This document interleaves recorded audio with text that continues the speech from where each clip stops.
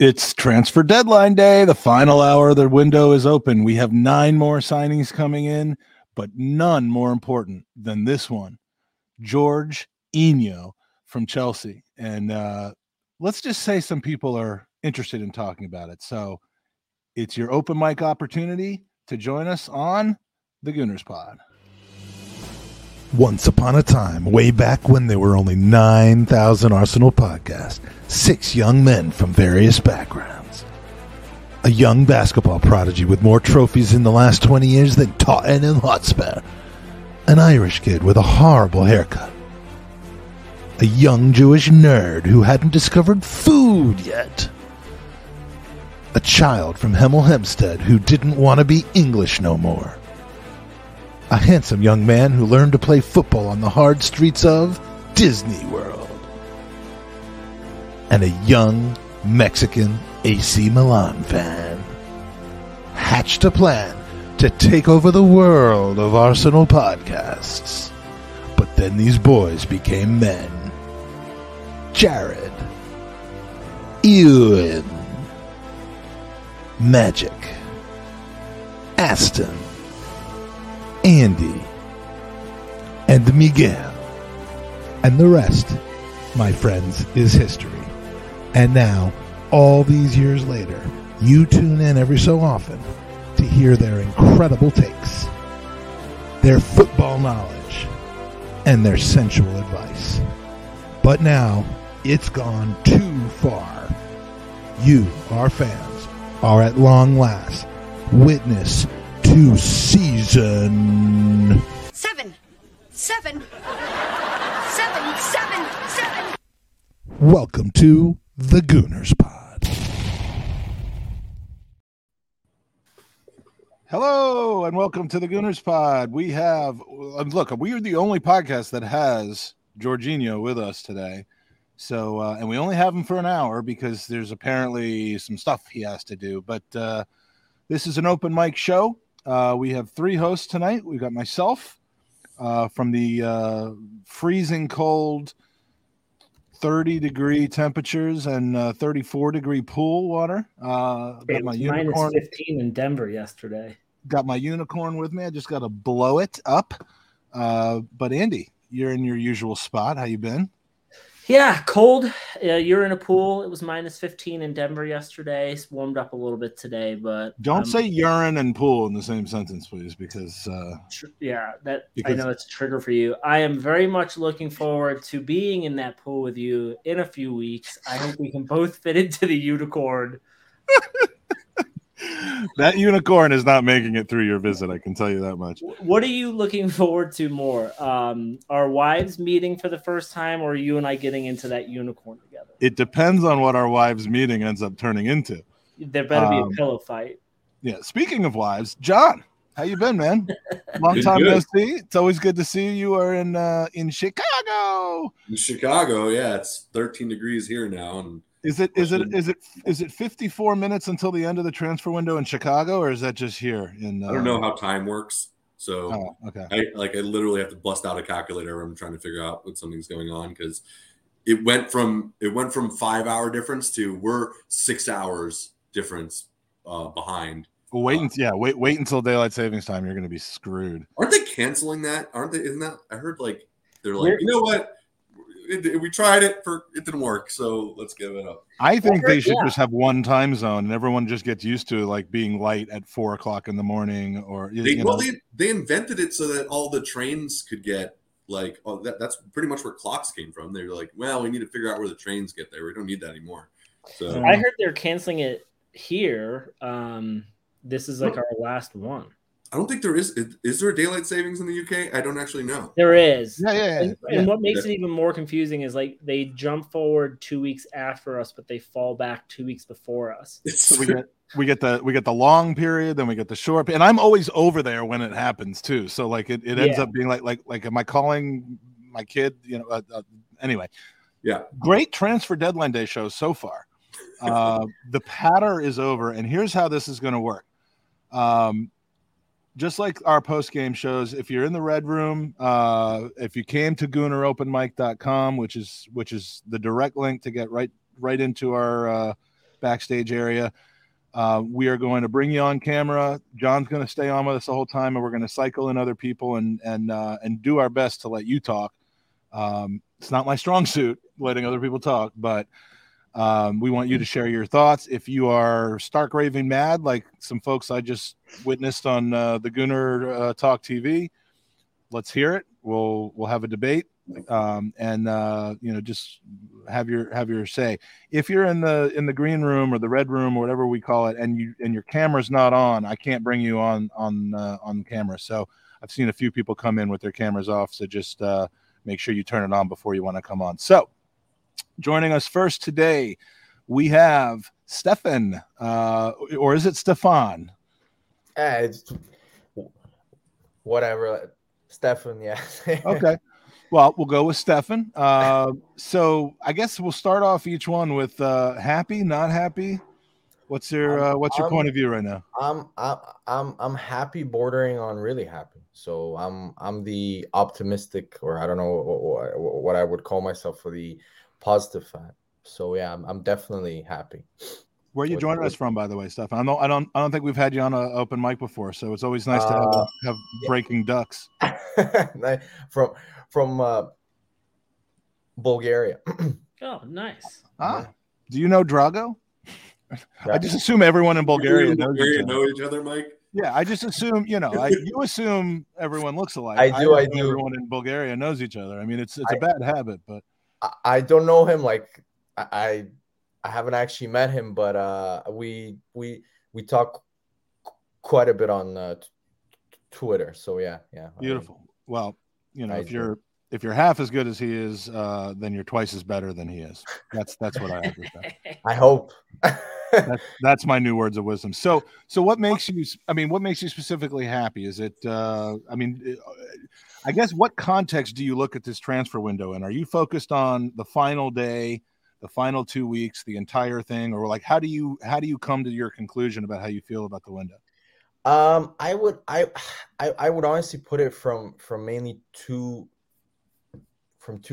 viewpoints per se. For me, the window was a success because of how we actually pivoted. So, for example, I know I was really keen on Mudryk. I really wanted him. I thought he would be great and stuff, and I would have loved him.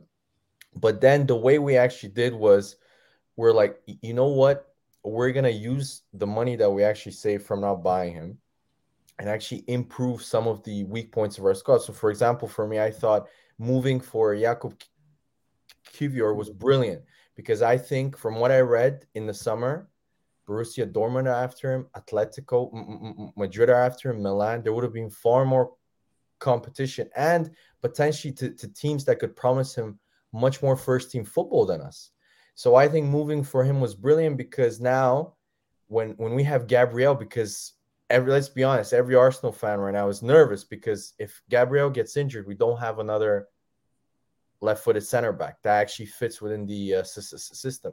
Now we do. So I thought that was good. I also thought Trossard at 25 million, I think is a bargain. I think he, with a normal contract and a normal, without him, throwing his toys out the pram and going on strike or whatever, I think Trossard is, I would say, around a 40 to 45 million pound player, based on the fees that teams pay, and just based on his stats. He's been on a team that's on a big high at the moment, that are playing extremely well. He's their top goal scorer. And if I'm not mistaken, I think he has the most amount of assists also for them. So, I'm just super happy how we actually, although we had to go to plan B, which from a negative perspective, I'm also not liking, because the trend lately in the last maybe year and a half to 2 years, we haven't signed our number one targets. I know we've done really well with the plan B targets, like Ramsdale, like Ben White, like Zinchenko.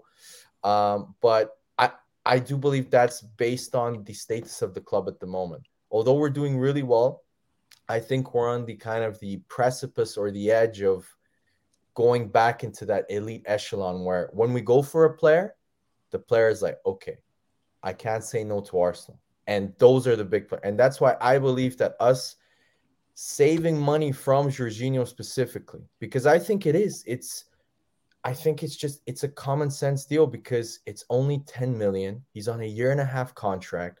He's super experienced. Most, the favorite word that American sports shows love, intangibles. He has the right intangibles. If you actually read about him, he has a very kind of rags to riches story. If you read in terms of his Chelsea teammates love him. He's never had a problem with any coach. You've never heard anything bad about his work ethic. He kind of sounds like the Chelsea Granit Xhaka. Yeah, exactly. And from Chelsea fans, the reaction that we gave that I saw on Twitter and from Arsenal fans specifically that was polarizing. Chelsea fans are, because in Bulgaria there's a lot of Chelsea fans, and I have a few friends, and they're exactly like how one friend loves him, says he's super underrated, super underappreciated, always plays big in big games, is clutch. But the other friend hates him, says he's not mobile, he gets overran in midfield, he's too slow on the ball, stuff. So you get, it's kind of like the same reaction to Arsenal fans. If you ask me personally, to finish off, guys, sorry for the Jorginho signing for me fits perfectly within the Arteta system. Arteta has always wanted him, has always loved him ever since he was a assistant coach at Man City, including Pep too, has always really rated him. I think he suits a system which dominates the ball, so which always usually has more of the ball, because let's be honest, Jorginho rarely loses it, even though it might be safe passes or recycling the ball. He rarely loses the ball. So for me, I think, he's a backup. Why are people like, he's not coming in to replace Partey or Jacques or to be like an instigator for our title charge. He's a backup. John, do you think like Caicedo would have been like our next 5 or 6 year replacement with these players, but Jorginho is clearly not, which would lead you to thinking, even though he's on an 18-month deal, it's the next 4 months that we signed him for. Anything beyond that is just pure depth and gravy, and then we go to this summer. So I want to try to get kind of everybody involved. John, and you can ask Stefan a question for his opinion on whatever you want. But I mean, this is a short-term deal, and I mean, I think the meltdown seems to imply that it was either Jorginho was a second to Caicedo or a second to Rice or a second to all these guys, and it's a timing issue, is it not? Yeah, and I think that when you contextualize it as a backup signing, who obviously I don't think he sees himself necessarily that way. He wants to try to start ahead of Partey, which is exactly what you want. I think that he's going to have an upward battle, which is fine because Partey right now is in world-class form, in my opinion. But, when you contextualize exactly, and I think Stefan did that really well, when you're trying to contextualize what his purpose is in this team right now, I think that a lot of the criticism probably stems from things that are not related to the actual project that Arteta has going forward. Because when you actually look at it, you can see the what people say, and you can kind of see why people are criticizing it. And I think that Stefan touched on that well. That you may not be the slowest, you might not be the fastest player in the world, but I think the counter is like you said, it's like Xhaka, right? People said the same thing about him, and you can argue that even Xhaka's time at the 6 wasn't great. He was awful. But even then, even at the time where he didn't have any backup in terms of the center backs or the defense, and we were all over the place switching players around in the defense, which you shouldn't be doing. He was still putting in, and people don't like to hear this, but leading the league ahead of Jorginho at the time as well in passes into the final third, things like that. So he was still creating from that deep lying playmaking role. And you have to think, if the team was as cohesive as it was now, would Xhaka have struggled as much in that 6 role if you put him there? And I think he wouldn't. So I think even the concerns people have over Jorginho as related to how Xhaka played in that role, considering their similar profile, I don't think those exist in this particular setup. No, he never hides. That's the other thing I really like about Jorginho. He never hides from the ball. Just like Granit Xhaka might have been crap at the 6 at some times in the game, but I've always loved him because Granit Xhaka, just like Jorginho, even though maligned, every coach loved him. Every coach played him, no matter how much. Every coach played Xhaka, just like Jorginho played for every coach. He played under Lampard, he played under Sarri, and he was key. He was arguably their most important player in that Champions League run, and he was arguably Italy's most important player at the Euros. He played every game. UEFA Player of the Year. He was Exactly. he was in line for the Ballon d'Or. I mean, look, as far as backups go in the Premier League, I get like why people may be upset that it's a Chelsea player and stuff like that, but I don't get trying to rewrite history with respect to the quality of the player himself. And this is something that Sky has been reporting all day. Now, Sky doesn't get everything right. In fact, there's one very annoying thing that they've gotten wrong today that I will be going into a little later. But they've been reporting that this was never a pivot from Caicedo. In fact, once this deal was put well into motion, they were still going back to Caicedo, and they wouldn't have said, oh, well, we got Caicedo, the Jorginho thing's off. So, this is potentially something that was in the works and going to be done independent of everything else. That might not change people thinking in terms of that it's still a failure that we didn't get the big deal over the line. But Jorginho, aka Andy, do you have any hesitancy? I mean, the only thing that makes me angry or worried or annoyed about this deal is that we've just given Chelsea potentially £12 million towards their future FFP problems. And he would have been free in the summer, but we don't need depth in the summer. We need it now.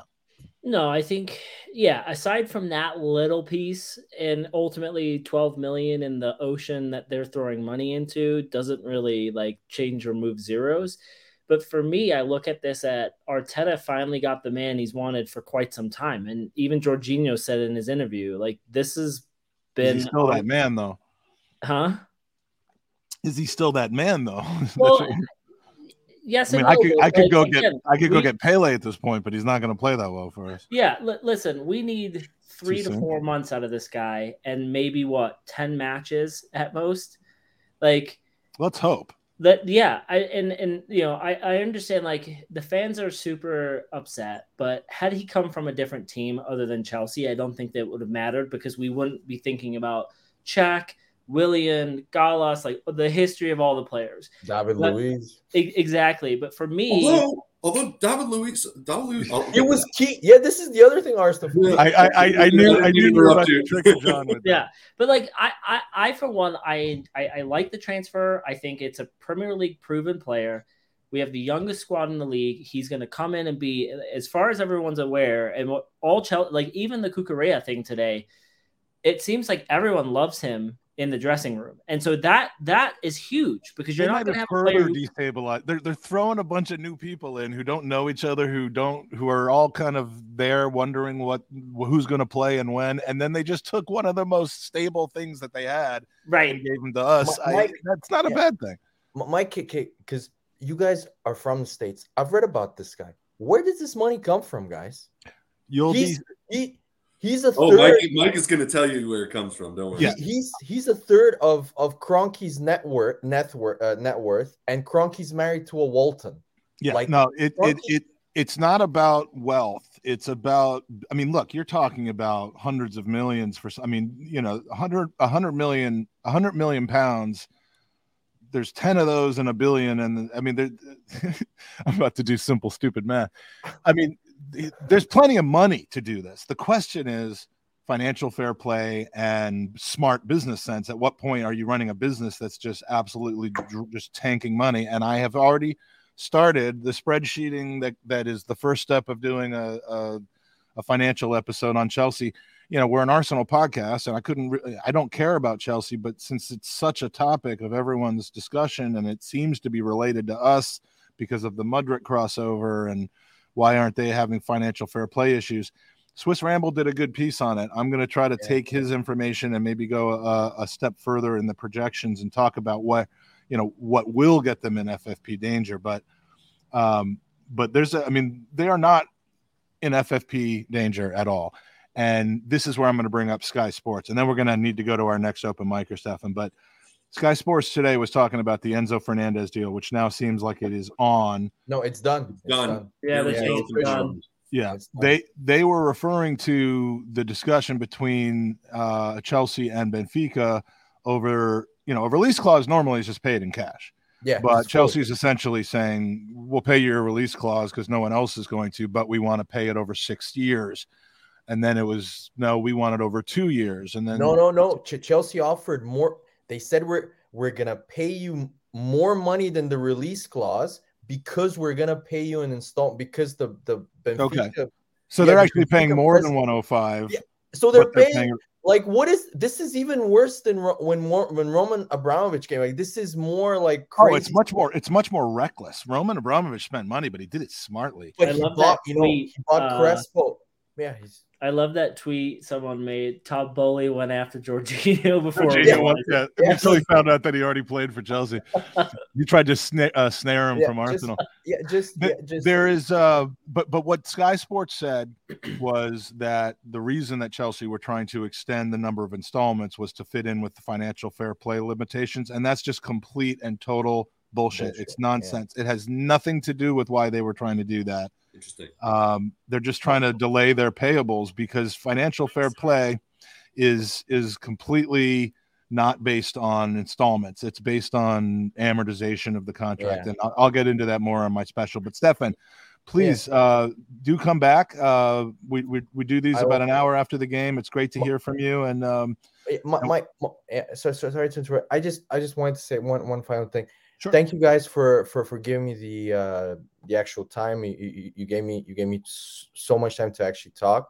But on that final thing, just to leave you guys to actually think. For me, I actually don't think financial fair play will be the end of them. I think politics. This is what Todd Bowley doesn't understand. Once he starts taking on the big boys, which is Real Madrid, the Barcelonas, Bayern Munich, once he pisses one of them off by big time overspending on some player that they like, that's when they'll go to UEFA. And that's when I think, because this isn't baseball where the more money you actually spend there, the greater, it's good for the sport. It's good, publicity and stuff like that. This is why I think Bowley does not get. When Real Madrid and Barca get, like recently, like 3 days ago, they announced that in the summer from now on, you're not allowed to give over 5 years for over 5-year deals. That was, I'm 100% sure one of the big boys, Man United, or Barcelona or Real Madrid said, hey, this is not good for us. This is screwing us over. Yeah. You may prove to be right on that. It's a great call. So Stefan, come back on, man. You were Thanks, great. Guys. Appreciate you, dude. Thank you. Have a good one, guys. Let's go, Arsenal. Come on. Let's win the league. We're gonna win the league. Come on. All right. As open mic shows tend to be, the first guests that get on tend to be on longer because we don't have a full idea of how long we're going to be on. So, but we've got no end date for this or end time for this. We have no end date for this. We're going to go till Saturday. So if you want to jump on, you will get your time. We're not going to rush you. GoonerOpenMic.com.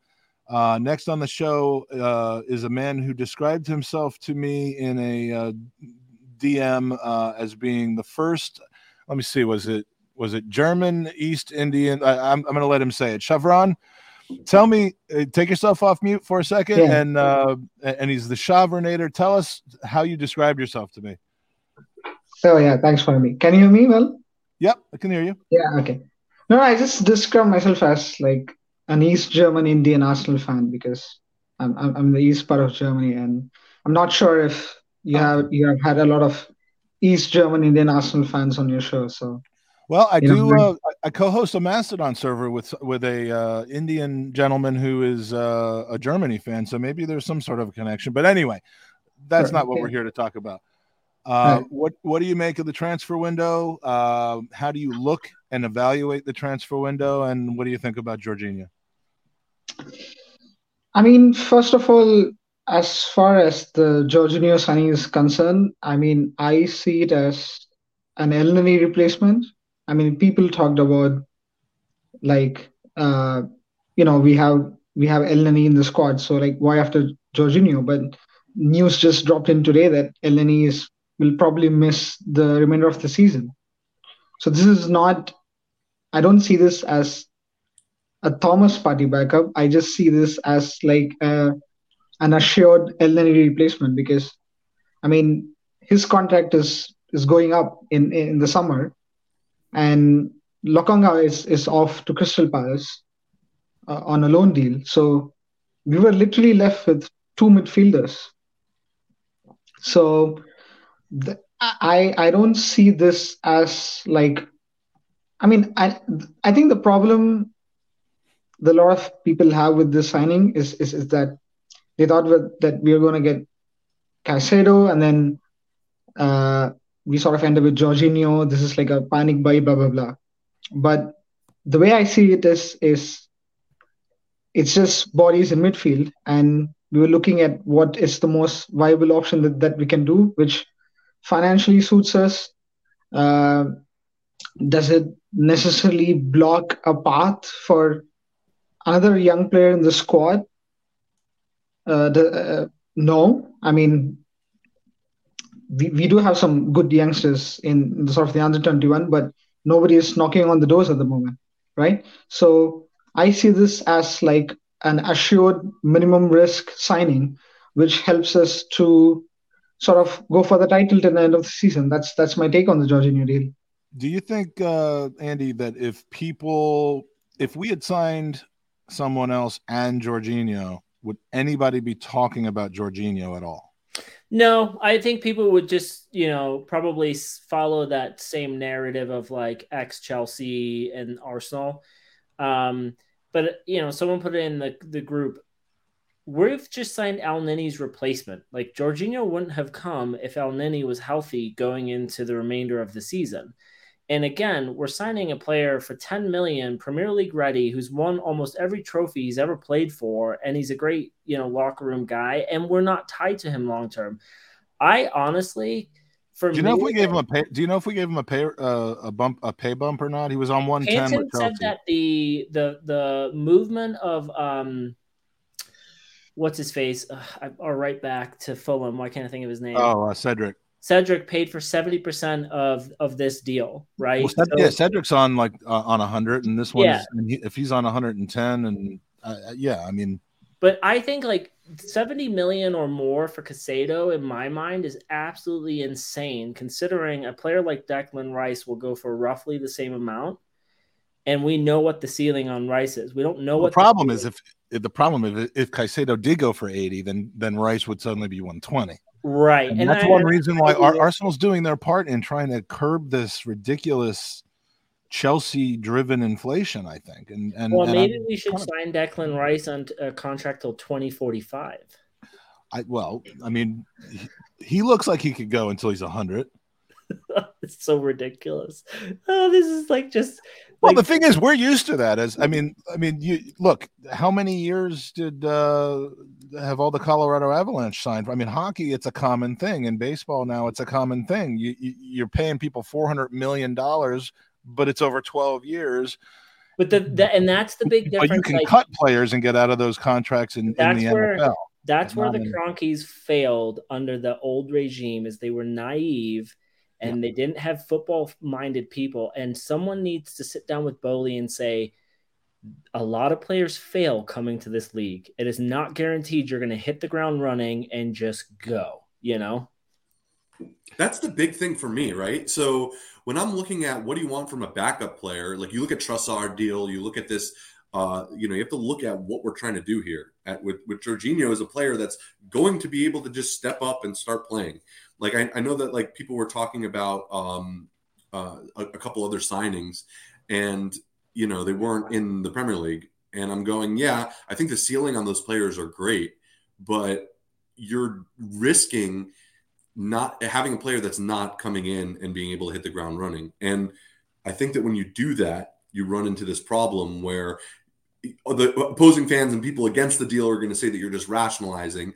And you can't really argue with that. But the reality is, like, don't you want a leader who's played in the Premier League? Isn't that exactly what you want in the locker room, and being able to call him off the bench or in certain games where you think it's appropriate tactically? Like, that's what you want in a title race. Yeah. Like Trossard grabbing the ball in the 89th minute and immediately turning, looking at those center backs and being like, I'm going. You may not get that out of Mudryk. That might not be his thought process. It's just there's something about this league, and Chelsea have seen it time and time again where they bought a bunch of players in Roman's beginning eras and they all failed. And it's like money doesn't, and that's what gets me. And Chevron, have you heard the Arsenal and Edu cannot get big deals over the line thing, that narrative? Yeah, I mean, just because we haven't signed someone over 72 million pounds, and when you look at the people who have been signed over 72 million pounds, it's not exactly an all-star list of Premier League greats. It's could have beens and maybe someday will be's, and so I bristle at that, because we've just learned through 2.5 years of a rebuild that carefully, and I love this word, carefully curating a squad of players to fit the image that the manager wants to have, and who buy into it and who are flexible and play multiple positions, is so much more important than just spending 90 million pounds 11 times. Would you agree? Yeah, absolutely. I mean, you just read my mind, because I just have in front of me, courtesy of Transfer Market, the record arrivals in the Premier League, if I may, just very quickly. Jack Grealish, Lukaku, Pogba, Anthony, Harry Maguire, Jadon Sancho, Van Dijk, Wesley Fofana, Darwin Núñez. I don't want to get big deals over the line if those are the kinds of deals that we're trying to get over the line. Kai Havertz, Nicola Pepe, Kepa Arrizabalaga, KDB, and then Angel Di Maria. That's the top 50. How many of those, Chevron, has Manchester City signed? 2. And one of them was at the bottom of the list, which is KDB. That's he's like 14. He's like a 14. They're in the 30 to 70 range. Yeah. And that's where we are. Yeah. I mean, this sort of PTSD sort of comes from the fact about how Chelsea are moving, in the transfer market. Mm-hmm. And I think the other thing which also fuels is this desperate attempt to keep Arsenal as a banter club. Like, if Chelsea wouldn't have been making these moves, people would be bantering them right now. Nobody would even give a damn about Chelsea. The only reason why everybody is just caught up to this wave is because they sort of need some narrative to sort of diminish our genuine title shots that we have going. And then Chelsea have boom come in, sort of, whether they want it or not, have done that. And then pretty much everyone, all the Premier League fans, have just caught on to the wave as a desperate attempt to sort of latch onto it, to basically say, look at it, they may be 10, blah, blah, blah, but they can sort of still roll you over. I just attended a Fulham Chelsea game where Fulham beat Chelsea, as a matter of fact, and Felix got a red card. But the Chelsea supporters to my right were singing, Felix songs that included "He hates the Arsenal." He came from Portugal. He hates the Arsenal. I mean, us not getting Felix had nothing to do with Felix hating the Arsenal, but they've got to make it about that. And, and I expect other people to banter us. The problem is I'm seeing 40 to 50% of Arsenal supporters bantering us over this stuff, and I just don't get it. I mean, how many times do we have to learn the same lesson about team building? And, who are the top 2 teams right now? Arsenal and Manchester City. Who are not the top 2 teams right now? Chelsea and Manchester United. There is a reason for that. Yeah, but at the end of the day, it's the cards are going to fall where they fall, right? So, it's one thing to say, we really should focus on what this one group of fans are saying, and I think we should to an extent, because they have a right to their own opinions. But at the same time, I'm pretty confident that this is going to work, in a way that the people who are opposed to this are not thinking it's going to work. Let me put it in a better way. I think it's going to work out better than people think it is. And I think that the proof is going to be in the pudding. Thank you. And it's going to be how he slots in. And I think they're going to start to realize quick, like they did with Trossard. It was very fast. The 180 that people did on Trossard, as like, oh, what are we doing here? We didn't get Mudryk. We're so sad. And all of a sudden he came on the pitch and it was like, yeah, man. All right, cool. I get it. Quite honestly, I was dealing with people on the night that Mudryk signed for Chelsea, which was, I think, a Friday night who were just assuming that we weren't going to make any moves now because we missed out on Chelsea. I mean, they were literally mourning a transfer window that had gone the exact same way as last January did. And it was January 15th or 14th, which I mean, it was just insane. Now we've signed 3 players. Are they for the first team? No, but they certainly make us better. What I don't understand with our fan base is why does every signing have to be attached to like a massive transfer fee? Like when Tomiyasu was signed, everyone was like, "Who the hell is this guy?" And no one now relates that to I know Ben White's kind of removed him from like a starting 11 position, but clearly we saw how important he was against our last couple of opponents. Of like, hey, there's a reason why that we have this fluid squad. And, as John said before, we're looking for players who can walk into the team, who don't need to be embedded into the league. Like, that's why you buy players in the summer and you allow them to we are literally going into our most important stretch of football for the last 20 years. Mm-hmm. And we have added players to this squad to do that. And I don't care if they come from Chelsea, United, wherever. They're coming in to make a difference. And if you look at our team today versus last week, we are a stronger team. We have, obviously the depth. It would be nice if El Nini wasn't hurt, but we are now looking at our bench going, oh, that's a good substitution, right? Like I get excited when I see Trossard coming on for Martinelli because hey, Martinelli has just made their lives a living hell. Now we have a fresh set of legs to do the same thing. Before it was Nelson, and we were all kind of like, oh, maybe something good could happen, but I don't know. I'm excited.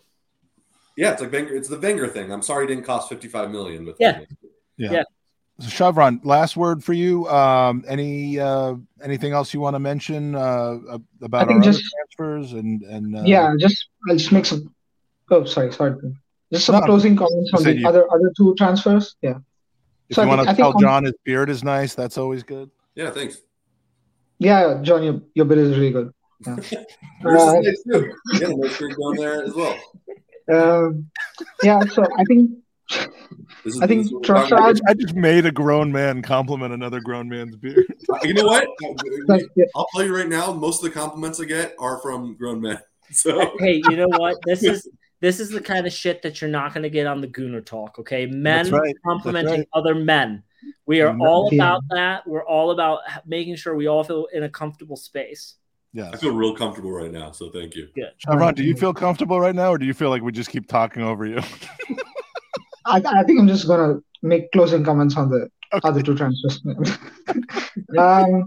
Trossard, I see it as like a front 3 signing because I always found that we have Martinelli and Saka as our 2 main wingers, and I always felt that like our backup wingers will be a very, very sort of Pep, not to mention here, but the sort of always having like technical sort of 10s on the wing, like how we used to have like 4 on the wide positions. So I still genuinely think that Smith Rowe and Vieira will be the backups in the wide positions, like to have like technical 10s in the wide areas. And then you have Trossard as someone who can sort of play in the sort of the front positions. Not to say that Trossard is not a technical player, but he's not a number 10 who's on the wings, right? But Smith Rowe and Vieira are technically basically. And the other Jakub Kiwior signing, I think that was like a follow-up from the summer. Like if you remember, before we went for Zinchenko, we were actually in for Lisandro Martinez. And one of the reasons why we were in for Lisandro Martinez is because he's a left back who could play center back and DM. So, and I think Jakub Kiwior, if with whatever little research that we have done so far, is someone who can do that. So I just see that as a position which we were sort of looking to fill in the summer, and then I think we just followed it up this winter. I'm really So, yeah. excited to see him. He's probably my favorite transfer, but I think there might be a different reason why I like that transfer so much. It's not necessarily for footballing reasons, but we're going to move on. Chevron, thank you so much for joining us again. You're welcome back. We're breaking all kinds of ducks tonight. We have another broken duck coming up soon. But appreciate you joining us, and we'll talk to you soon. So, really appreciate it. Thanks for having me. All right, we are just these guests so far have been money. Yeah, no, fantastic, and you know, and because they're the first time on the pod, they're doing this, and we love when people do that. Next, we have a man who I have met in person, yet he has never been on the podcast before. I have lifted a drink with him within the past 2 weeks. He has wonderful opinions. He is regularly seen in and around the Gooner Talk TV, but he left their ass to come onto our show. It's Pablo. How you been, my friend? Hey, how's it going, guys? You all right? Yeah, doing well. How you been? You chilly since I last saw you? I don't love not being in London anymore, but I can tell you this is not so bad. Yeah, well, it's not too bad over here. It's about 6 degrees at the moment, raining as usual. So, yeah, typical English weather. So, 15 minutes left in the transfer window. We're going to sign a few more people, right? If we don't sell Mbappe or sign Mbappe, this whole fucking window's out the god. It's just bullshit. I was led to believe that we were signing Rufus Mbappe, and that hasn't even happened yet. So I'll ask you the same questions, Pablo. You've been watching from backstage. We're talking about the news of the day, which is Jorginho. We're talking about the news of the month, which is the entirety of the transfer window, and kind of how January of this year is different from January last year. What's your preferred viewpoint and narrowness of how you analyze things? Well, I'm a bit of a roller coaster of emotions, to be honest with you. I've gone through angry, sad, like happy, then angry again, like I was on a TGT. Yeah, look, there you go. And then now I'm a little bit more mellow again. So, I mean, to be honest with you, did Tom's almost condescending way of managing with people that didn't agree with him, and I say that in the most loving of ways. Did it calm you down a little bit, or did it trigger you? That was winding me up. I wanted him to get angry with me. To be fair, he done a great job because I think I was one of the few lesser angry people on that show. It was a phenomenal show. If you missed it, go back and watch on replay because there were some great callers and Tom was on point the whole time. Yeah, he was. He held it together quite well. To be honest with you, I mean, the whole Jorginho thing, like I said, is underwhelming to me. Yeah. I know probably a lot of people disagree and stuff like that, but it's mainly because of the fact that of the players we were kind of going for and where we thought we was going to end up. And then all of a sudden last day, I think I used the words panic buy. Yeah. And the reason why I use a panic buy for is because at the beginning of the transfer window, I can guarantee you between all of us here and most of the people listening, no one would have had Jorginho in their list of the players to sign. Yeah. Most of the people that I'm trying to do my best time now. Was Vieira a panic buy? Was Tomiyasu a panic buy? But Pablo, just out of curiosity, no, neither of them are panic buys. Would you say he was a panic buy because it was the last day of the window? Because it sounds like Arteta tried to sign him in the summer last season. And then even today, he had mentioned Jorginho saying, hey, this has been kind of in the works for a while, not to my not wanting, but because of other stuff. So I know what you're saying, but would you say hearing that and kind of then hearing Arteta say, we finally got him, is that still in your mind a panic buy or?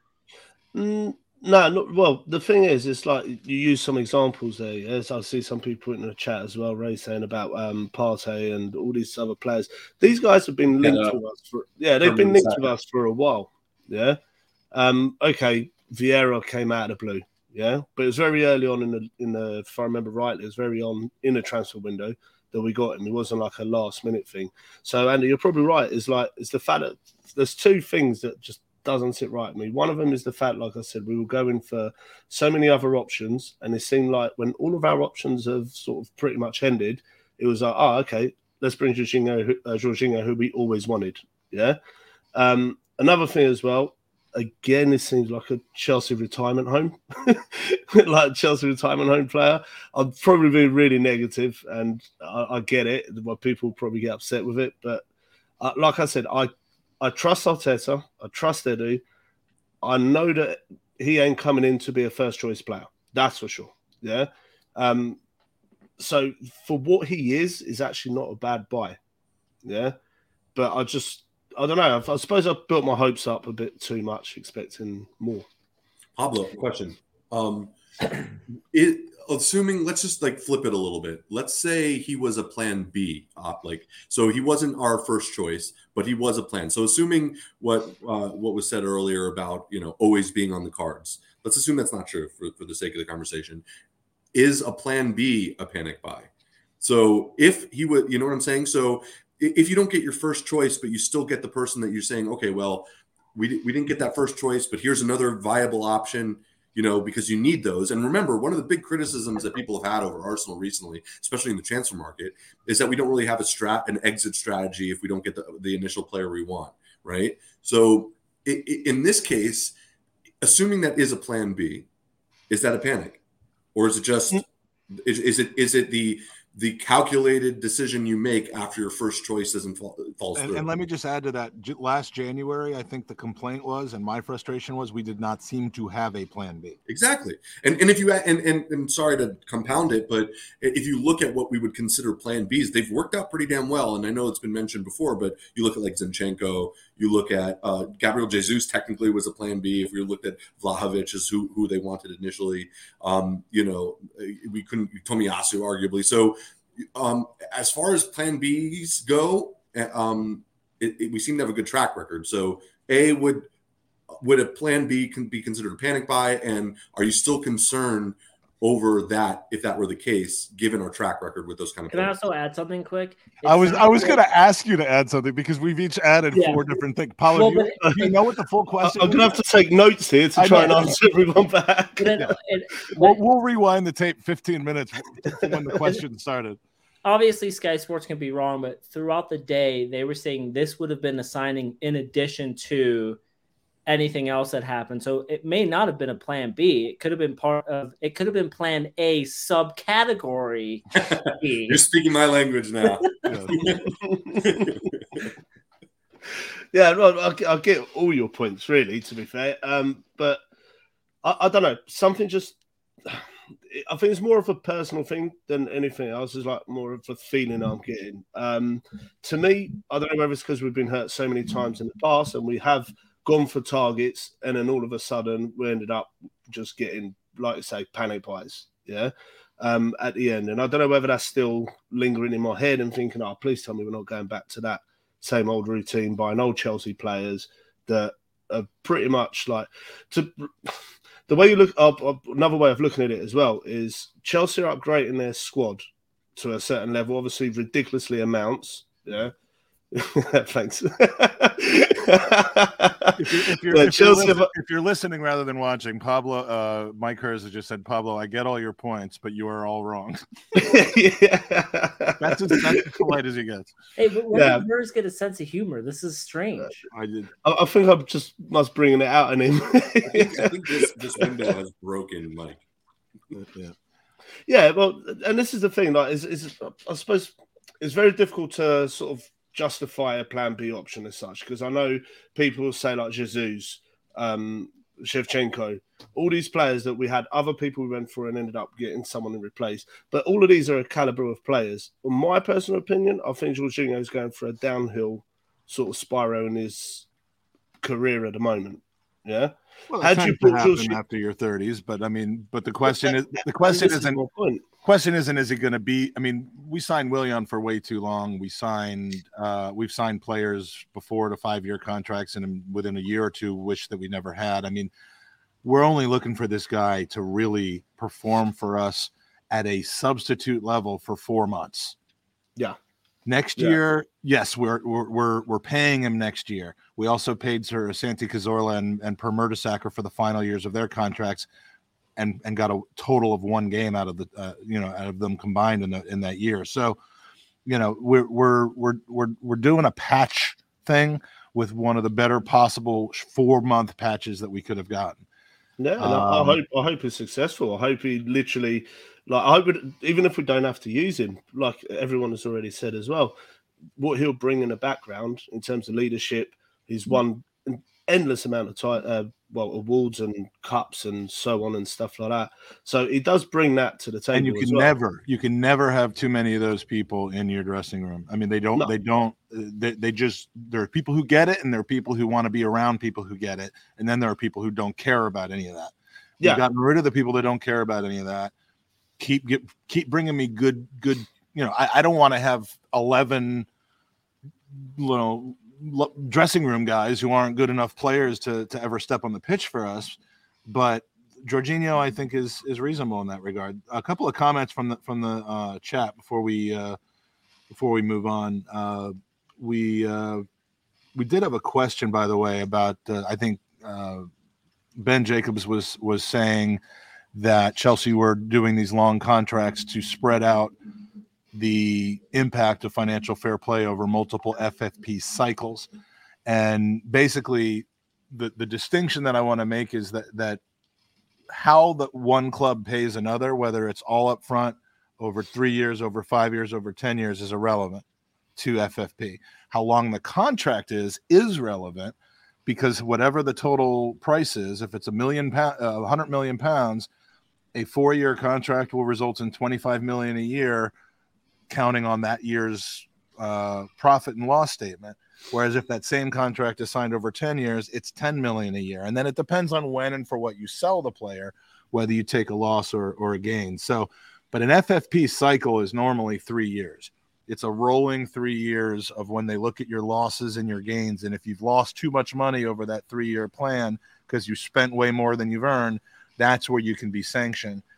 We're currently at the end of a 4-year cycle because of COVID, but then it's 3-year cycles. So yeah, there's an advantage to Chelsea, signing a player to a 4-year contract rather than a 3, or a 7-year contract rather than a 6, and so on and so forth. But how they pay the fee, which was apparently the sticking point with Benfica on Enzo, was irrelevant, and I don't know why they kept bringing that in. So, Pablo, any other comments with regards to the rest of the transfer window, and have you burned any Arsenal shirts today? No, I haven't.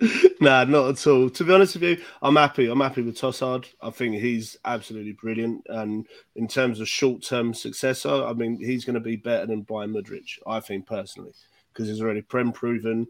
And you can see just from his little cameos that he's had, well, the game against City and obviously his first game against United, you can see that he's going to be a talent. I don't know much about the Polish lad, but from what I heard, he's going to be really good. So I'm excited to see him as well, see what he's got to bring.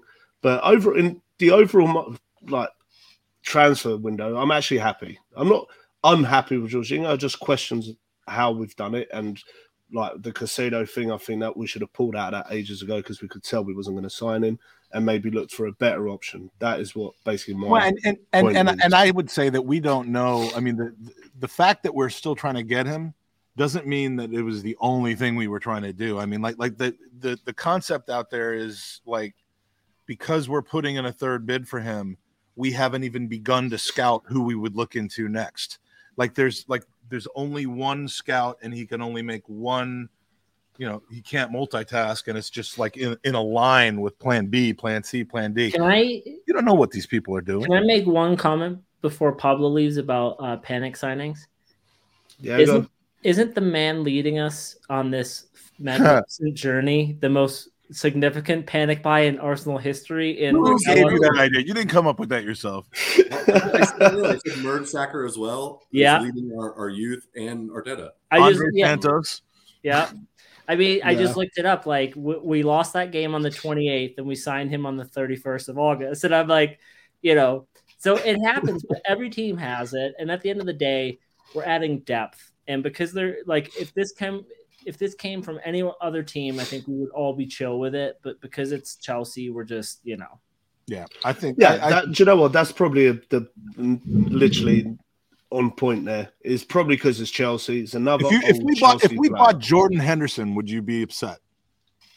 Probably not as much. Is that an accurate comparison? No, or am I it's not. completely out of left? No. I get what you're saying. Is like had it been an older player coming from a different Jordan team. Henderson's he's a leader. He's a captain. He's past his prime. A few years older, but yeah, I would say that's probably fair enough. Yeah, it's a fair comparison, and that's what I mean. I think it's more down to history repeating itself. That's what I'm worried about. I'm happy with Jorginho. I think he's better than El Neni, better than the Conga. As a financial specialist, I can tell you that past performance does not predict future results. So every transaction is unique from the others. It just we've had pretty bad luck with Chelsea ex players, but I'll tell you right now that wouldn't have stopped me from signing Tammy Abraham. I think, this is no slight to Pablo, but I think it's just to the general Arsenal universe. We've not been unhappy now for a couple months, and there's no world that we live in where we can't have every Arsenal fan being happy about the same thing all the time. Yeah. So, the only thing that I hope is that Jorginho didn't take to like social media and see all of like the negativity, because you don't want that, right? You want, hey, he's our player now, we're going to support him. Imagine in the first game he gets fouled. Saka's not in at that point, and he takes a penalty. And he does that little thing, and then he misses. Well, like you might as well just sell him back to Chelsea for nothing. You know what though? Our level. Why would you put that in the universe, Mike? Yeah. I put a lot of things in the universe. I probably gone shouldn't. Up an extra step now that we have him, and we need that in this squad. So, and the final word is from Double Gooner. No, I was going to say on that point there, you're absolutely like what you're saying about the social media side of it. Can I just quickly just say this is that it's actually embarrassing to see how some of the Arsenal fans tweet stuff and tweet players and everything else. Yes. Like I have an internal opinion. Yeah. Don't get me wrong. I'm going to be at the Emirates as I am every single time we play against Brentford, cheering. If he starts, I'll be behind him 100%. Yeah. And I'd hate people to take on social media to attack players or journalists that come up with any news or anything like that. I think that's just a low blow, podcasters really. Or podcasters, anything. Gerbils. I'll probably get it now after this. Yeah, well, that's all right. Just don't abuse anybody. And Double Gunner says, when you panic buy, you don't end up with Jorginho, you end up with an inflatable unicorn. This was a panic buy. I was panicked it wasn't going to arrive by the time I got back home, but. Pablo, wonderful to meet you last week. Great to have you back on. We'll do it again sure. For a regular panel, and thanks for doing the double decker tonight. Between guys, I got a bounce too. All right, so we're gonna say goodbye to Pablo. We're gonna say goodbye to Jorginho. Thanks for joining us for the hour. Yeah, sorry you're so upset with me, Pablo, and I hope to do better by you in the masses. Take care, guys. Thanks a lot. All right, thanks for stepping in, John. All right, so John's going to stick around, and we are going to bring in our next open micer. Things going well so far. A lot of good opinions. People are starting to kind of, I guess, normalize. And I have an announcement to make. The window is closed. We did not sign any other players. Just the three. Kave, our good friend from Sky Sports, who apparently hated Tomiyasu, he has actually said we had the best transfer window of all Premier League clubs. And does he know where each player plays? I don't think he does. I don't think he knows the names of the players. See, they've been needing a striker, and now they got Jorginho. So I don't even think he knows all the teams. But yeah, he seems pretty happy with Arsenal's window. So we will now find out. And I'm going a bit out of order here, but that is simply because I know what the time is. And we are going to welcome on John, our friend from Palestine. Mohammed Iraqi is in the house. Mohammed, good to see you again. It's been a few shows. Hi, Mike. Hi, Hey. nice to see you again after this long time. Hi, John. You're on with me and John. So you are never one to be shy with your opinion. Usually after games on the performance, on the tactics, on the strategy. How are you looking at this transfer window? Are you focusing just on today and Jorginho, or are you focusing on the entirety of it? And what are your thoughts? Yes, first of all, it's now in Palestine 1 hour after midnight. So I resisted asleep to be with you, Mike. That's why we moved you up in the pecking order, because anyone who skips sleep and maybe time with their family to be with me, I feel bad for it, because that's such an awful decision. But on a serious note, so tell us. Mike. It's been a while. You didn't do the open mic show after the matches, so I don't know why. I was at the matches. I couldn't do it. Yes, and I hope you do the show earlier enough so I can jump every show, not to resist sleep every time. All right, so tell us what's on your mind. Yes, for me, when I heard Jorginho first name yesterday, was a little bit surprised, because I think we deserve a better player. I read Jorginho. He's an experienced player, serial winner, big character. I think Arteta wanted him because of these three things. But for me, Edo had done a great job with Arteta in the last 2 years. From the day one, I have full trust of Arteta, not because he's delivering this season as many fans or as many pundits. For Edo, I think he failed massively this transfer window and also last summer. Last summer, we had half of the job, not all of the job done. We signed Zinchenko and Jesus, great deals. We didn't sign a midfielder. We didn't sign a winger. We were after Modric. And Shakhtar told us that he will cost 40 to 45 million euros. And Arsenal said no. This is the first mistake started last summer. We could have Modric with this price last summer. Then Arsenal said when Pepe goes out on loan, we will sign a winger. Pepe went to the French league. We didn't sign a winger. And Elneny got injured a week before the closure of the summer transfer window. And Arsenal were reluctant, slow, and we got to the deadline day to the impossible deal for Douglas Luiz. And it was impossible because Villa didn't want to sell Luiz at deadline day. If we moved a week earlier, Aston Villa would have guaranteed Douglas Luiz to leave. And Edo kept one bid rejected, second bid rejected, and Douglas Luiz didn't get a midfielder.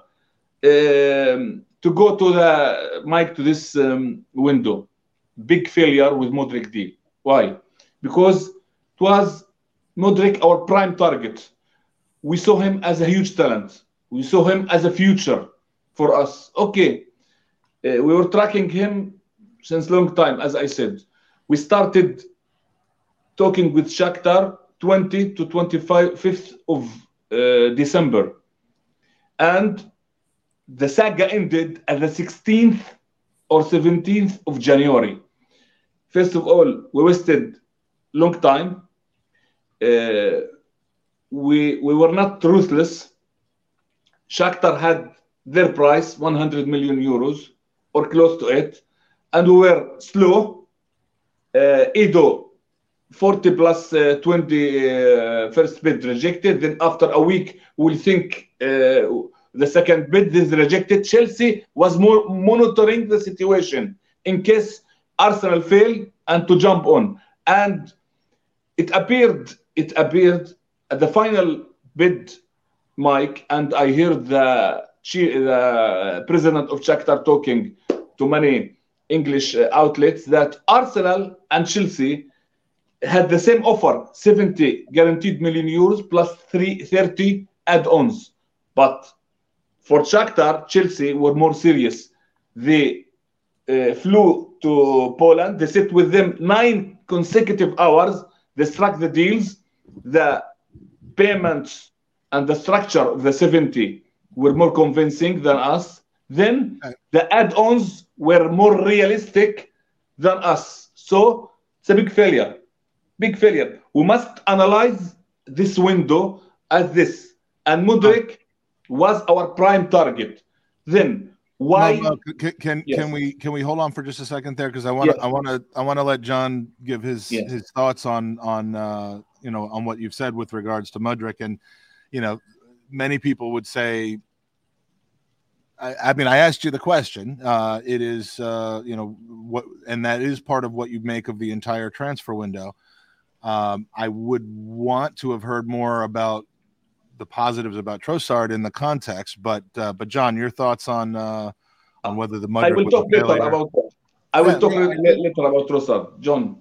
Well, yeah, I was going to say I like the Trossard deal. I mean, obviously, I'm a big fan of Mudrik. I was one of the champions for him here to come here. He's one of the most exciting talents, in my opinion, in terms of prospects in Europe, especially on that left wing side. You look at Finney Jr., these kind of players. I think you can kind of put him in a similar kind of position, obviously not as well established, but I think a lot of the reason that deal fell through was political, and especially now that I don't know if you want to get into all that, but I like the Trossard deal. I really like that he's going to be able to run right into the side and has ran right into the side, and it really is that kind of player for it. Assume Mudrik never happened, right? Assuming we're never in for him.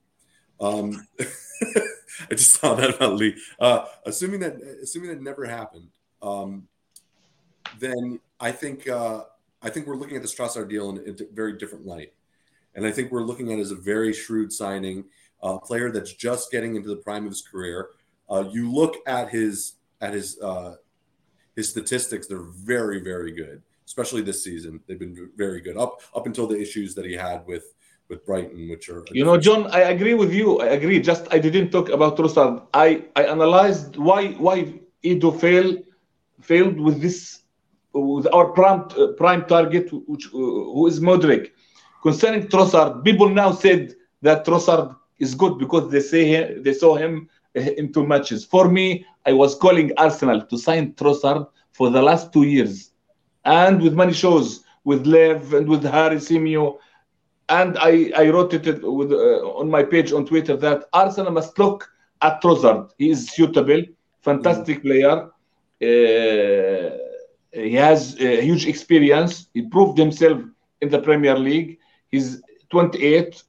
I think he's matured enough. He played. He's very good. He can score goals in both feet also. Mm-hmm. He can play in all the positions up front. So I'm very happy for Trossard. Yeah, and I guess I don't really see it the same way as us failing with Mudrik. I think we really tried our best. We knew, and we thought we were in a good position because the player was very vocal and open about wanting to come here. I think at the end of the day, it came down to things that were not football related. And I agree with you, and I know what you're referring to, and I think it did have a lot to do with that. And here's the thing for me, Mohammed, which is that Arsenal are trying to, both because of their own desire to be self-sustainable once we are back on the track that we were, previously on, and the desire to, there is a stubborn desire to try to make this sport not careen completely out of control with, the spending that Chelsea and United and Barca and Real Madrid are doing, because it's not good for the game. And I honestly think, and many people don't care about this because all they want to do is see us win. They don't care about the long term, the short term. I think Arsenal have a principled approach to, I don't mean morally principled, I just mean a principled approach to how they're going to spend, because we have extracted ourselves out of such a poor financial position where we've made bad contract decisions, we've made bad personality decisions, We've gone through years and years with Champions League wages and Europa or not even Europa League outcomes. There's a I don't even want to call it austerity at all, because that was more about when we were paying the stadium off. There is a desire to be principled in our approach. And Arsenal are willing to an extent now to get pulled into some of these ridiculous transfers. And I look at the Mudryk one as being a ridiculous transfer. We're willing to get pulled into it to a degree, but there is a limit to that degree. Had we, and people seem to talk about the Mudryk deal like as if we, if we had just offered 100 like Chelsea did, we would have gotten them. Well, no, because Shakhtar then would have said, Chelsea, all you got to do is go to 110 and you've got him. And if we then went to 120, I have no question that they would have gone to 130. That because we're not dealing with normal situations here. This is not a silent auction with normal people with budgets. So I just feel like, and the Caicedo thing as well. You haven't said this, but many people have said, we can't get big deals over the line. If we were, we would have just offered the 100 million for Caicedo. It's not our money. Why do we care that they're spending that much? And you set a dangerous precedent when you do that. You ruin things for later. You throw everything off balance. And I happen to think that Chelsea and United, United can afford to do that. Chelsea won't be able to if they don't get in the Champions League over the next few years. And I don't see that as a failure. And we want to give you one last word, and then I'm going to bring Daniel on because it's late for him as well. But we can have a difference of opinion about failures or not failures. But do you feel that? I'm hoping that we can end on this topic. Do you feel that we as a club are in a better position squad-wise now than we were December 31st and January 31st of last year? Yes, I agree. We are in better shape, and I agree with most of what you said. But on the other hand, we have money. Okay, not like Chelsea. Ball is spending mad. Okay, but we have to rectify our errors, which I said some of them, i.e., identifying our targets better, when to start negotiating, and how. To be ruthless enough and shrewd to get our prime targets. We are now in a healthy situation. We are top of the league. This position we were not in for many years. We are going forward process-wise, team-wise, on and off the pitch. We are now again attractive to players. So it's on Edo to deliver and to bring the prime targets. For me as an Arsenal fan and a journalist and an all Arsenal fan, Mike, my feeling, Chelsea, okay, I know they have money, but they brought Modric and now Enzo Fernandez, two of the best young talents in the world, not only in Europe. So really, I feel angry, disappointed, because Chelsea got them. I know they have money and they spend mad, but Arsenal in this situation, healthy sports situation, must be able to compete and to bring some of these type of players. Mohammed, this is my analysis. Mohammed, did you feel angry and disappointed when Chelsea signed Timo Werner, Kai Havertz, Romelu Lukaku the second time?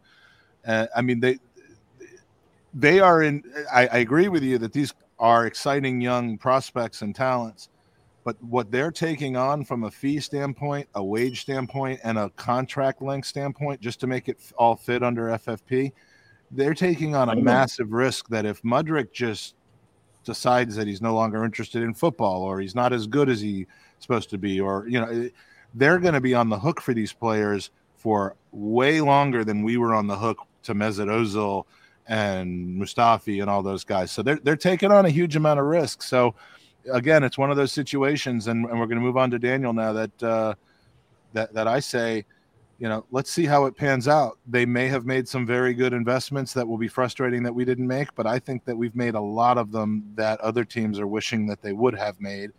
Our 70, 80, 90, 100 million pound signings are being made for 30, 40, 50 million pounds or being grown at Hale End. So, Mohammed, thanks for joining us. Thanks for staying up late and it's my pleasure always to be with you. It's my pleasure always to be with you, Mike, and hope to be with you soon. Absolutely. All right. Well, take care and enjoy top of the league, mate. Good evening. Have a good night. All right, Daniel. Thank you for staying on late. It was great to see you again last week as well, my friend. It was good fun. I mean, was that not every time I'm at the Tollington before a game, and I can't speak to after the game because I don't have much memory of that, but it's just the best environment on a game day when everything's going well and the people coming in and out. I was so glad that you came down and joined us. So yeah, the atmosphere there before the game was amazing, and then we won, and it just all kind of went to plan, didn't it? It sure did. So I know that your opinion, because you expressed it in the chat, was that Edu did not fail. So, tell us kind of where you stand on either the transfer window or the comments that have been made by others so far. I mean, we're top of the league. We're doing very well. I'll kind of go back on this about the whole trust the process. I'm going to kind of go a bit deep in that.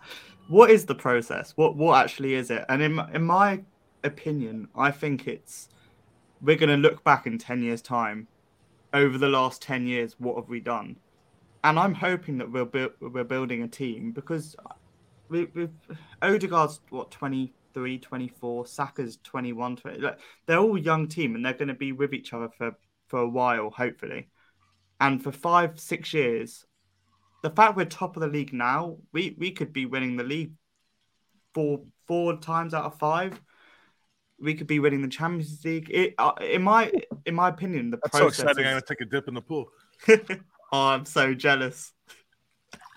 You can't do that here in London. Sorry, you just excited me so much I had to cool off. Oh, I'm very jealous. Yeah, no, I've lost my train of thought now. I'm sorry, I didn't mean to throw you off.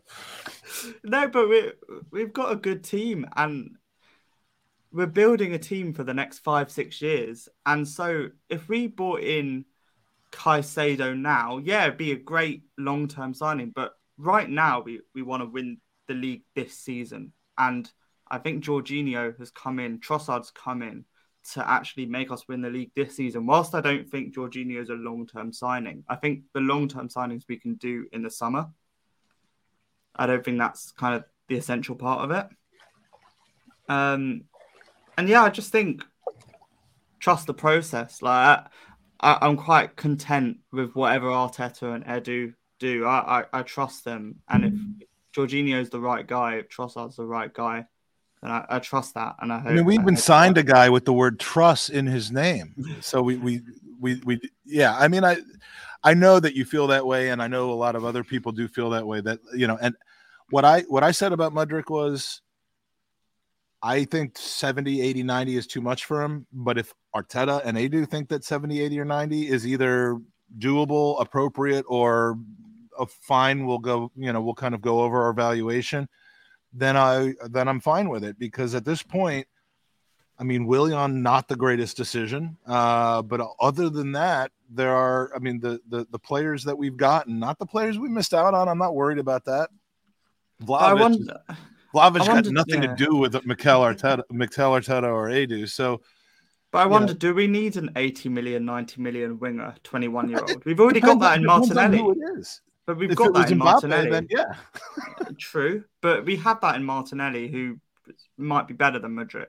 But I guess time will tell with that. We've got similar on the other side of Saka. So, and bringing in someone for 90, 80 million, they're not going to see full potential. And if they are, then Martinelli won't.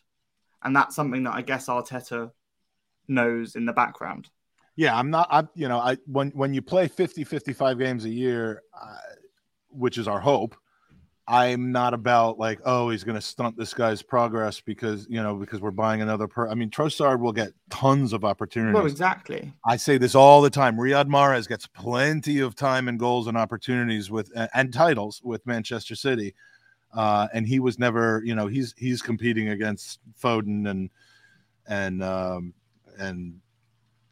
mean, I don't know why I can't think of anyone else, but like he's got he's not the first choice winger.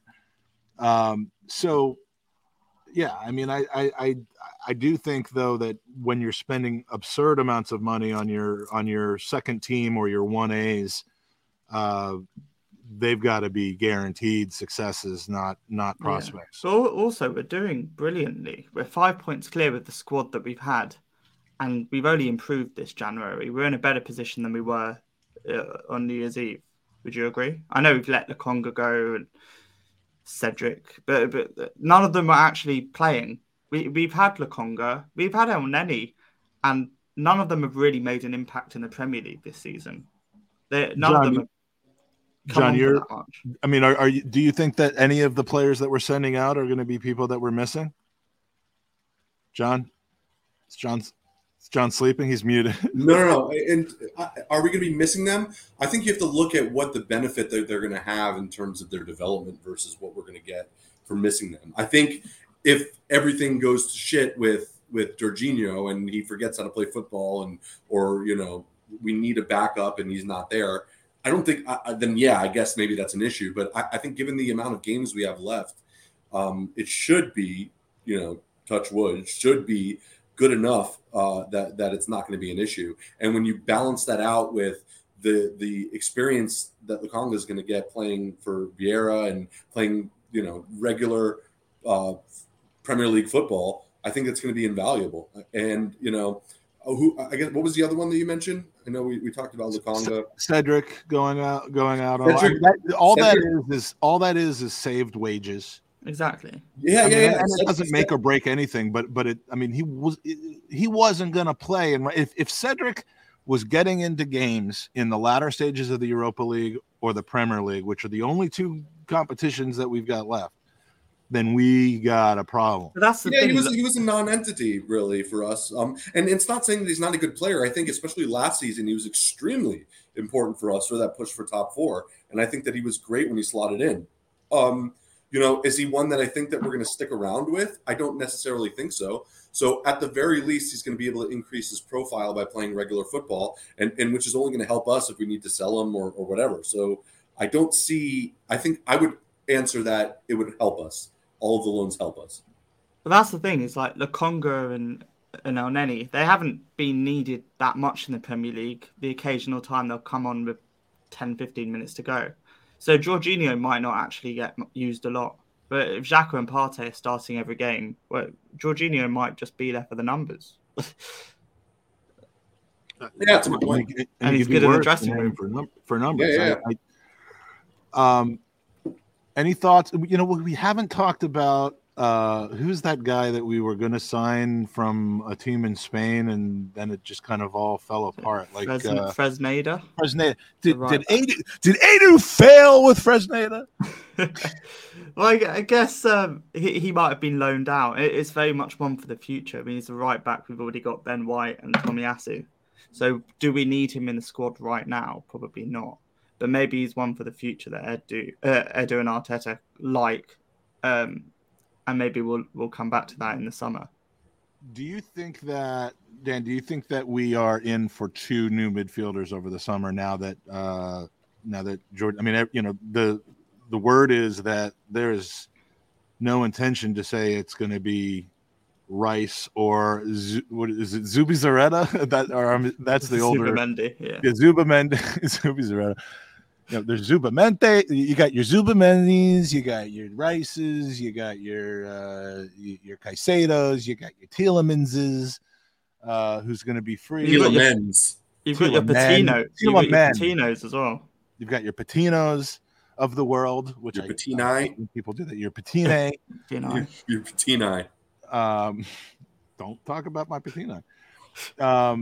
It's the summer is like almost a a breeding ground for potential really impactful midfielders for when Partey and Xhaka are either unavailable or too old to be contributing anymore. And I just think it's a,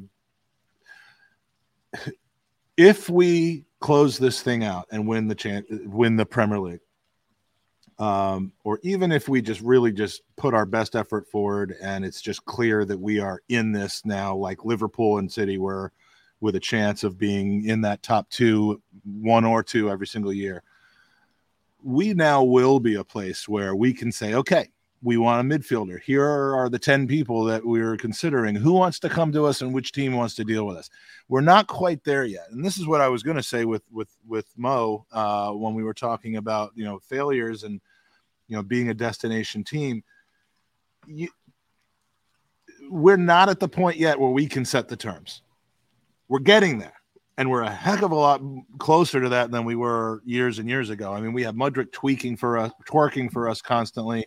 We have other players who I think would like to play for the Arsenal rather than just come here because no one else will take them. But, you get a league title or push City to the last day for a league title, and I think the summer starts folding into a different situation where players start coming to us like they were coming to Liverpool 3 or 4 years ago, or like they come to City now. And we'll get deals for players that are 80 million now that might be 50 or 60 million then. And it will just allow us to continue to strengthen from underneath now that we've got our first 11. It looks like Caicedo really wanted to come to Arsenal because he can see what's happening. We're building a very young team. And apart did he from say, did he seem to want to move to Arsenal, or did he just seem to want to move to a big contract? I'm uncertain based on that message. It was more like, I want to fulfill my dreams that I can't do at Brighton. It just seems like that was all said after the bid from Arsenal. So 2 + 2 is 4 kind of thing. But usually. Usually. But you can see what we're building. And apart from Xhaka and Partey, our oldest players in our first team are Jesus and Zinchenko, who are 25, 26. So if you replace Xhaka and Partey and I guess Jorginho with a 24-year-old and a 22-year-old, then all of a sudden the whole squad is just a lot younger. And that could be something we might be looking. But I've heard El Neni might be signing a 1-year extension. And with him, Jorginho, Xhaka and Partey in midfield, with maybe Patino coming back, I can't imagine we'll be signing 2 midfielders. So whether that's just Declan Rice or just Caicedo or whoever it may be. But I mean, it's exciting times. It is. I mean, and not to turn this into a Kroenke referendum, but I mean, they're spending money now. And be excited. Begin as you will. Yeah, I mean, it's just kind of crazy that in the last couple of seasons, what we've seen, it's like almost since they took full ownership, they've dedicated their efforts and money to the team. I've always liked Kroenkes. I've always backed them. Well, and I have on. I know you're not kidding when you say that.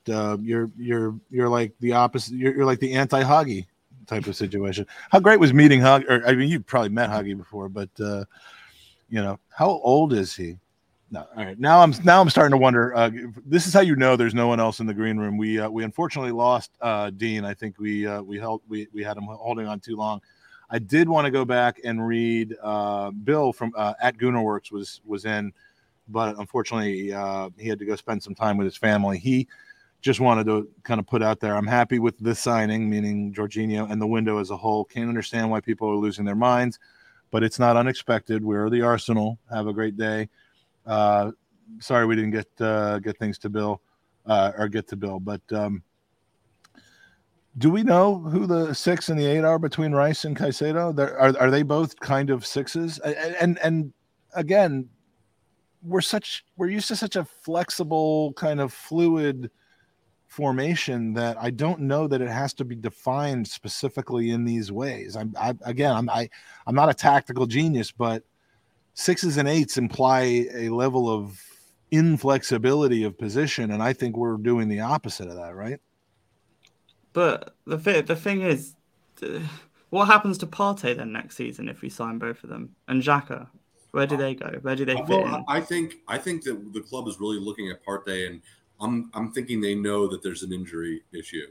I'm thinking they know that there's not someone that necessarily they can count on for another full season, and they're really trying to build for the future there. And obviously, that's my guess. I mean, you look at the player who before he came to us, and you look at his injury record, and obviously this is the Premier League. It's a lot more high end, not high end, but a lot more intense, physical. And you start seeing he's getting injured more, and you look at his age, and you're starting to wonder, maybe this is just something that they're planning for. It would be good to be able to use Partey still, but still have the ability to bring in these new players who are definitely more so the future of that midfield than I would imagine Partey would be. And along with that, we're also going to have Champions League football next year. So this is a big stage where that kind of competition in a key area is really vital for success in the competition. So even though that they might not see him as a future, like a long-term player out of the next couple of years or whatever, hopefully that's not the case and Partey sticks around forever. But assuming that's not the case, it's good to have that kind of competition in that area. Yeah, and we'll be able to compete in all fronts in terms of the League Cup, the FA Cup, and win the deck treble or something? Yeah. It's weird. When was the last time we were like, oh, what DM do we play? Like, it's like, it's usually like, oh man, we don't have a DM. What center back do we play in the middle? And now, it'd be good to kind of be on the other end of that. Yeah, I think Sophie makes it very clear there. It was very light when I started this show. Yes, it was like this. It's what 6:30 here, and this tends to be when the sun sets. But and I didn't turn the outside light on. But Daniel, we actually do have one more person. He is joining us to finish off the show. Daniel, you're welcome to stay on actually if you want to, or we can swap you out. It's up to you. We're gonna stay on, have a listen. All right, because we're gonna bring in Drew, who is in the house.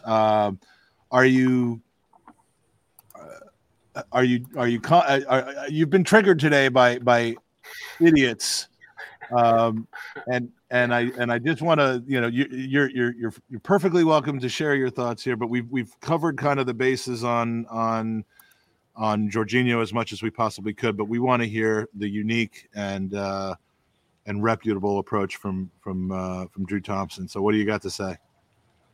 I mean, I don't know if there's anything necessarily more unique at this point. Those have watched Tom's shows earlier. He kind of covered a lot of the ground. You and John have covered more here. I kind of just feel like I don't think there's enough people contextualizing the deal for Jorginho. I think that's the main issue that I have with it. I think a lot of people maybe looked at it as saying, they're worried about how many games he's going to play. Well, don't catastrophize Thomas Partey's situation currently. He's fit. He's going to play. Bringing Jorginho in gives you a player who's won Champions League recently. He's won Euro 2020 recently. And he's a player that you can probably trust in Europa League moving forward this season to give Partey a rest maybe until, say, the final or whatever have you. The money is good. The contract's a shorter contract. He gives you experience because, like it or not, one of the chief reasons why we did choke at the back end of last season trying to get top four is because we were inexperienced. There's a lot of young players in the squad, right? So bringing someone in who has that high-level experience when it matters most is going to help a young team maybe get it over the line, whereas last season we didn't. And I fully admit, at first, I wasn't hugely up on the deal. You guys saw things that I said in the TGT, and I wasn't like, maybe doom and gloom and bedlam for me, but I kind of thought that, maybe we should transition elsewhere for a younger signing that we could maybe bet in now, give him some minutes across the Europa League, and then maybe spot starts or spot minutes in Premier League and then move forward with it. But when I kind of sat back and thought about who are those people? Like Bamba is one that I've heard about. Yeah, Bamba is one of them who I wrote a lot about for work. I went kind of deep into the Y Scout. Like, I do rate him, and there's a reason why Mancini wants him in the Italian national squad that's coming in a national cycle for Euro 2024 qualifying. He's actually much better than people think. Tom asked a great question, though, that kind of makes you think about these guys, and I'll steal his question because he stole everything else from our podcast. But he's like, February 15th, Partey's not available.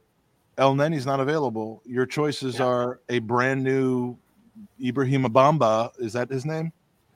Yeah. Okay. Oh, thank God. Or Jorginho. Like, who are you more comfortable starting in that particular game, which by this point is, other than potentially the Europa League final, the most important game of our season, or the next most important game. Or a title race. Who do you When trust? you look at it that way, I kind of feel like, so my initial reaction was maybe go after someone that's younger. But then when you started to hear kind of the back end information about the Jorginho deal, it was not instead of, it was including two. We could have gone out and gotten two midfielders, really. So you could go out and get Jorginho and Bamba, right? And then you still have Jorginho that can play, and then you can still get Bamba in. Even if he's not playing a lot, you kind of want to bet him into the system. You do start him if you need to. He's there for a minute. So my kind of tweaked opinion was you could go out and get both because the money was there for it. And obviously, if we're willing to shell out, 100 million euro on Mykhailo Mudryk, we can go out and spend 20 million on Bamba and Jorginho combined. There's no reason why we couldn't. It's just a matter of, we didn't, and that's okay. But for me, I kind of feel like a lot of fans it's kind of the same stuff over and over. Like, we're always comparing our business to our rivals, and yeah, you can do that to a certain extent, but you also can't. Chelsea the decks were completely cleaned of the debt basically, and now clearly capital are not broke. Like Bali has a ton of money he could throw at the problem. I don't agree with their transfer policy. I think if you look at the profile of players they're bringing in, they're good players. They're very good players. A lot of them have very high ceilings, but we don't know if that'll work for Graham Potter on a tactical level. We don't know if those guys will mesh on the pitch, and then what happens? Then they have to go Potter's get a not going to be coaching them. I don't think he will. I think if you want to as the three of us as are Americans, we know how the American sporting world works. When you bring in these types of players with this type of pedigree, you're going to want a manager to be the face of that, and they're going to bring Ancelotti back, aren't they? I think it's going to be Zidane. He can't manage France. He's managed Real Madrid to 3 Champions League titles, which is the second most in history. Turn down the U.S. men's national team job. That was so tempting. It was possible, but so I kind of feel like I look at Zidane as like that experienced manager who has managed some good young players in the past at Real Madrid. Being the U.S. So I think they'll probably do that. So I don't know. I don't think it'll be Potter, but I look at Chelsea's business and you cannot compare it. And we also can't compete with it either. I think we have different principles, which we've held firm to. I think this January showed that we are willing to go after players for big money if we feel like it's the right player. But the caveat is we still have a ceiling that we won't go past because we cannot start getting into these bidding wars where we're never going to be that club to do it. And as much as KSC has kind of released the purse strings a bit more than they have in the beginning, we're still not going to be that kind of club to do 100 million, 120 million bid. I don't think it'll ever happen. I think it'll happen once in a blue moon for someone like a Mudryk, like John was saying, like if you have the chance to go out and get a potentially world-class player who Roberto De Serbia said he thought he could be a potential Ballon d'Or winner, then maybe you do go and do it. But Enzo Fernandez, 115 million. I'm sorry, like he had a brilliant World Cup, but he's not a 150 million pound midfielder. Not for me, anyway. I kind of feel like Benfica cashed in well, like they always do on their talent, but also they're cashing in the fact that he had a brilliant World Cup. If this deal happened last summer, he's not going to be that much money. If this deal happened in the coming summer, it probably wouldn't even be that much money. He's Portuguese Arshaman, so that's what we hope anyway. Yeah, so it's tricky, but overall, I just feel like I'm not sad with it. At the end of the day, we brought in 2 Premier League experienced players to help us in the title push. We brought in Kirior, who, by all accounts, is actually also quite good. He had a good spell of Spezia. He can play center back. He can play DM as well. Robert Lewandowski gave him a glowing review because they spent time together in the Polish national team camp. So I don't know. I think there's a lot to be positive about. I don't think it was a perfect window, of course, but I do think it's better than people give it credit for. And I think it's enough to give us a lot of the depth we needed to make sure we survive the season and don't putter out in the last 5-6 weeks that we've seen before. And it also allows us to continue to challenge in Europa League, which you want, while also trying to sustain our challenge in Premier League and actually having a real shot at the double for the first time in however many decades. So to me, the perfect January transfer window is getting all your June business done in January without spending more.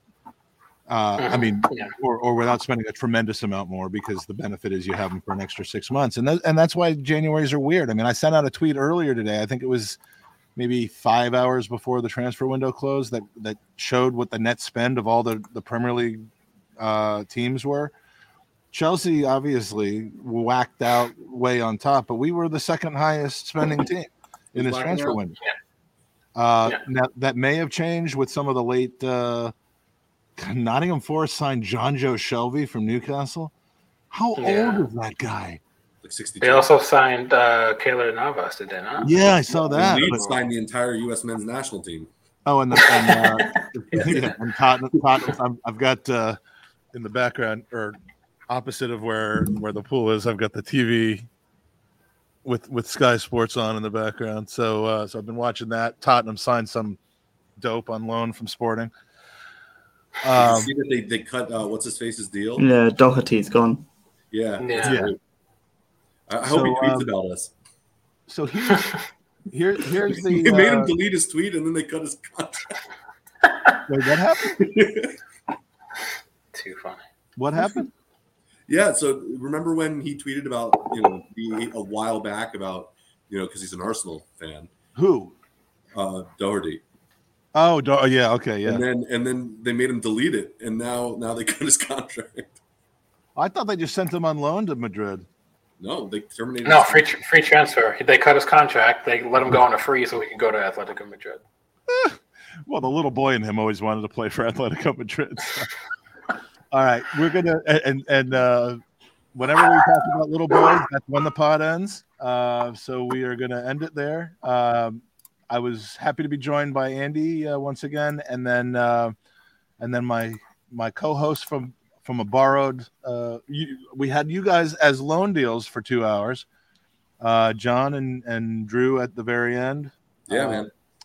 We had a great cast of characters in here today. Some people breaking their ducks, some people coming back, some positivity, some negativity, some anger, some chill. And that was a good couple hours. So if you like this kind of a show and this is your first time watching an open mic, join us. We're usually an hour after the final whistle of Arsenal games when we can. And follow us at the Gooners Pod. Throw us a like, a thumbs up, whatever it's called, whatever the kids are calling it these days. And stay tuned, because we will be very shortly. And Dan, I'm going to ask you to join us for this. We will be doing the draw of the final 32 for the Football Phrases FA Cup. Still working on final guests for the actual show, but we're going to do a draw special, and we'll talk about those phrases again during the draw special. So Dan, hope you'll I'm pumped. Hope you'll eliminate some of your sleep to join us for that special occasion. Of course. And that's about it, gentlemen. Where can we find you, Drew? This is the longest you've kept one Twitter handle, I think, in a long, long time. Yeah, you can just find me at Mix Could Be Mix, and writing for One-on-One Great Goals. So, yeah. Beautiful. Are they ever thinking of expanding to like 102 Great Goals, or? There's a Twitter account, 102 Great Goals. It's been a while. Is there? Yeah. That they do a lot of the social media pushes through that account, and then 101 is news. Oh, so it's not just like a copycat account where they just add one thing to it. It's no, it would be hilarious if that was the case, but that's not the case. Well, you know what I'm going to do? I'm going to do 103 Great Goals. It's like 6-minute abs. I'm going to do 5-minute abs. Such a good movie. Yeah, that was a great movie. All right, John, what are you up to? Are we just giving up on the podcasting career at this point? No, I said every time you keep saying I'm going to go back and do it. No, I'm not. But I am going to do an episode if we win the league. All right. When we win the league. It's an episode of when the we win the 305 league. When we win the league. Thanks, Dan. All right. And Daniel, which Weatherspoons are we going to next? Exactly, that's the question. Just as long as the steak's good, then we're all right. I learned. I went to Weatherspoons on this trip a handful of times. Did not order the steak. Not making that mistake. I don't blame you. That steak was a mistake. So this has been the Gooners Podcast, Season 7, Episode 79, and we shall say farewell with a brief video. And the transfer window is shut.